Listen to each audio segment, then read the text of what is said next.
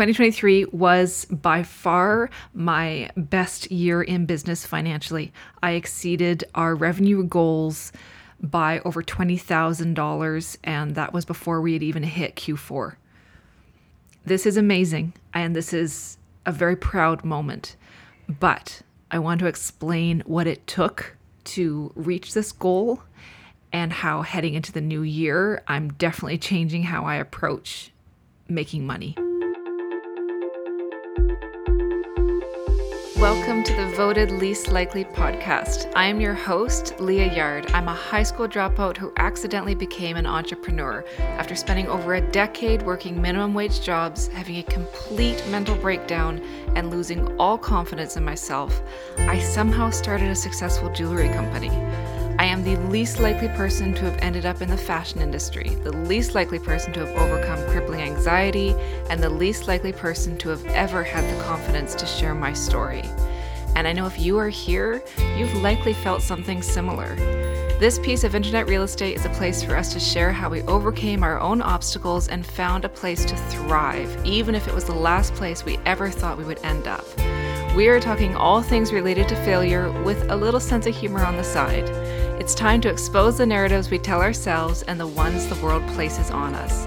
This is the Voted Least Likely podcast.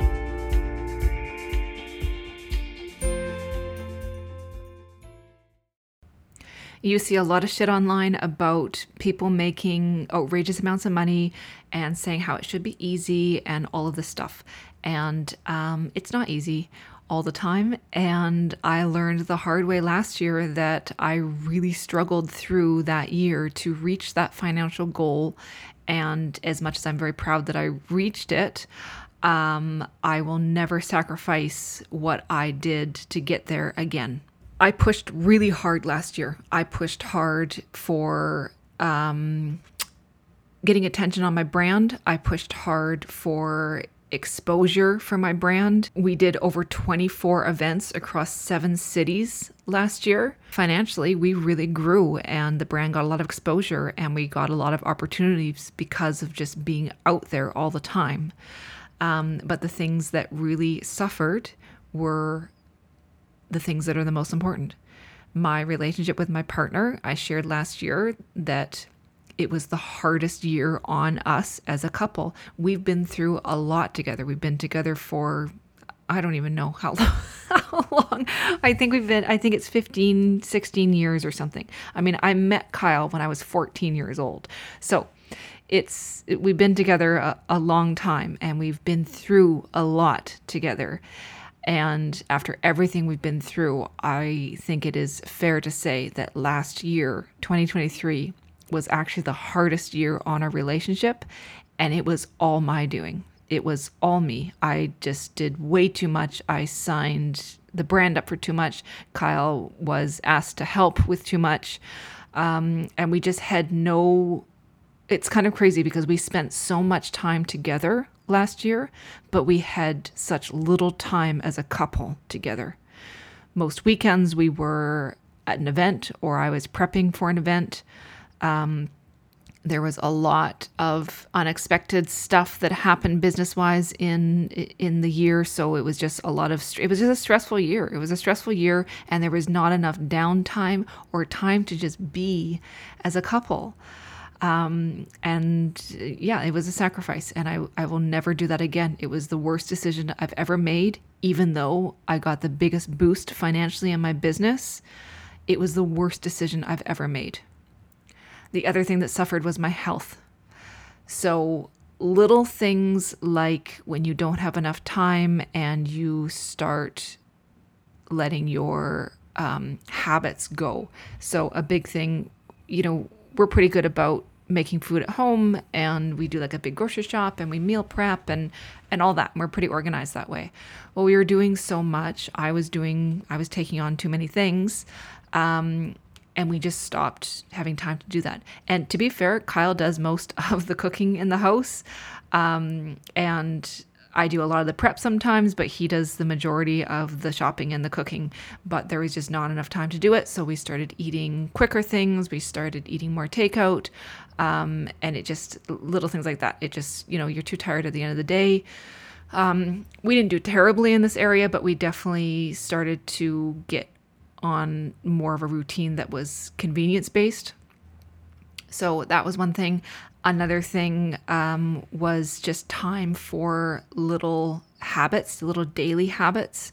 So exercise, there were a few seasons last year that I just completely stopped doing it. I was pretty good at the end of the year. I got back on track and got a better routine, but there were seasons in the year that it wasn't a priority, and I was too burnt out and didn't move my body. And of course, as you know, that's the time that you really need to be doing it, because everything suffers then. Your sleep suffers, and when you're not getting enough sleep, then your diet tends to suffer, yada, yada, yada. So all of these things are kind of cyclical, and they were all choices that I made based on the sacrifices I was making for my business.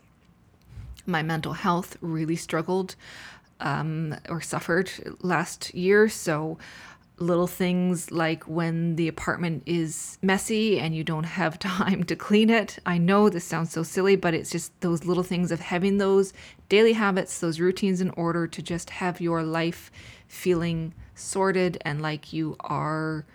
It's when you have too many tabs in your brain open, right? And if you are getting up and getting dressed in the morning, but it's messy, or you've got laundry and you haven't done laundry yet, and little things like that, there's all these building tiny little things. It's another new tab open in your brain when you don't have time away from working or being on working, and you are just kind of inundated with stuff that you really don't need to be inundated with, but it's little things that just kind of nag at you. If you're like me, this is an embarrassing thing, but I get really irritable when everything's messy. I feel the chaos of my home. I just feel the chaos, and I feel like I am a chaotic person. So even if I'm at the studio and the studio is all neat and tidy, if I know the house is messy, I'm irritated. So, and again, this is going to sound terrible. I just sound like the worst partner ever, but I am the messy one. I don't cook very much, and I am the messy one. Like, Kyle is constantly cleaning up after me, and oh my God, he puts up with so much shit. So that was definitely a thing last year, where just all of these little things in your life just start chipping away, and it tends to be those small things that add up. So I was just stressed. I wasn't sleeping very well. The place was messy a lot of the time. Our diet had started to slip a little bit. I wasn't exercising as much. I wasn't prioritizing health. All of that, if you do those things and start losing control of those things for 12 months, it adds up, right? And things start to fall away, and you tend to get into bad habits easier. So I don't want to post on social media how financially successful I was last year and it was the greatest thing ever, and then for you to think that I did all of this with such ease and grace and it was all fine, because I never, ever want to have another year like I had last year. I risked the things that are most important to me. I learned the hard way that you kind of have to be careful what you wish for. And sometimes being an all or nothing person, while you can make gigantic progress and it's very exciting when you reach a goal, sometimes being all or nothing like that, you do run the risk of messing things up that are the best things in your life. So Kyle and I are fine. We're going to be fine. We've been through a lot together. We've been through worse than I put us through last year, but we will be fine. It was just a huge eye-opener for me, and I hope that you take this as an eye-opener for you if you're building something or rebuilding something or anything like that, and it is requiring an immense amount of yourself to it. Just don't lose everything for it. Don't just be very mindful what you are sacrificing. And I will say too, there are some seasons where that just is what it is. Holiday season, generally, like Q4 for a small business, if you're especially a jewelry brand, that is just go time. That is go time. That is all out time. That is a time where it's kind of expected that whether this is good or bad, I just think it's okay to have a little grace around the fact that some things are going to be let go, some things are going to be put on the back burner, and it's just kind of a head down and go season. But you shouldn't have an entire year of that, right? There should be an ebb and flow. So, yes, I'm proud that I reached a big financial goal, but I'm also cautiously going into this new year, and I'm being very thoughtful and intentional about what my goals are, because I have no interest in building an empire and having no one to share it with, or being too ill to enjoy any of the progress I've made. So there's got to be some joy in what you're doing. There's got to be open communication with who's on this journey with you. And just check in with yourself, because it is very easy to push things down when you have red flags coming up and just ignore these things as you go along, and you don't realize how much time is going by.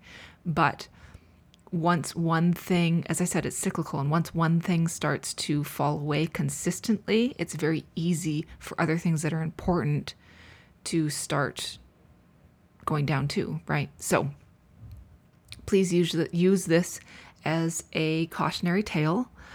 I've got big goals again for this year, huge goals. Some are bigger than last year, but one of those goals is to achieve the big things with more ease. And I do think it's possible. So I cannot wait to see what you accomplish this year. I cannot wait to see what you bring to life with joy this year, and who is there on the journey with you.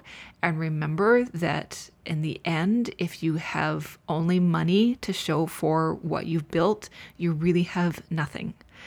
So financial goals are great. They're measurable ways to track progress, which is amazing. But don't do it for money.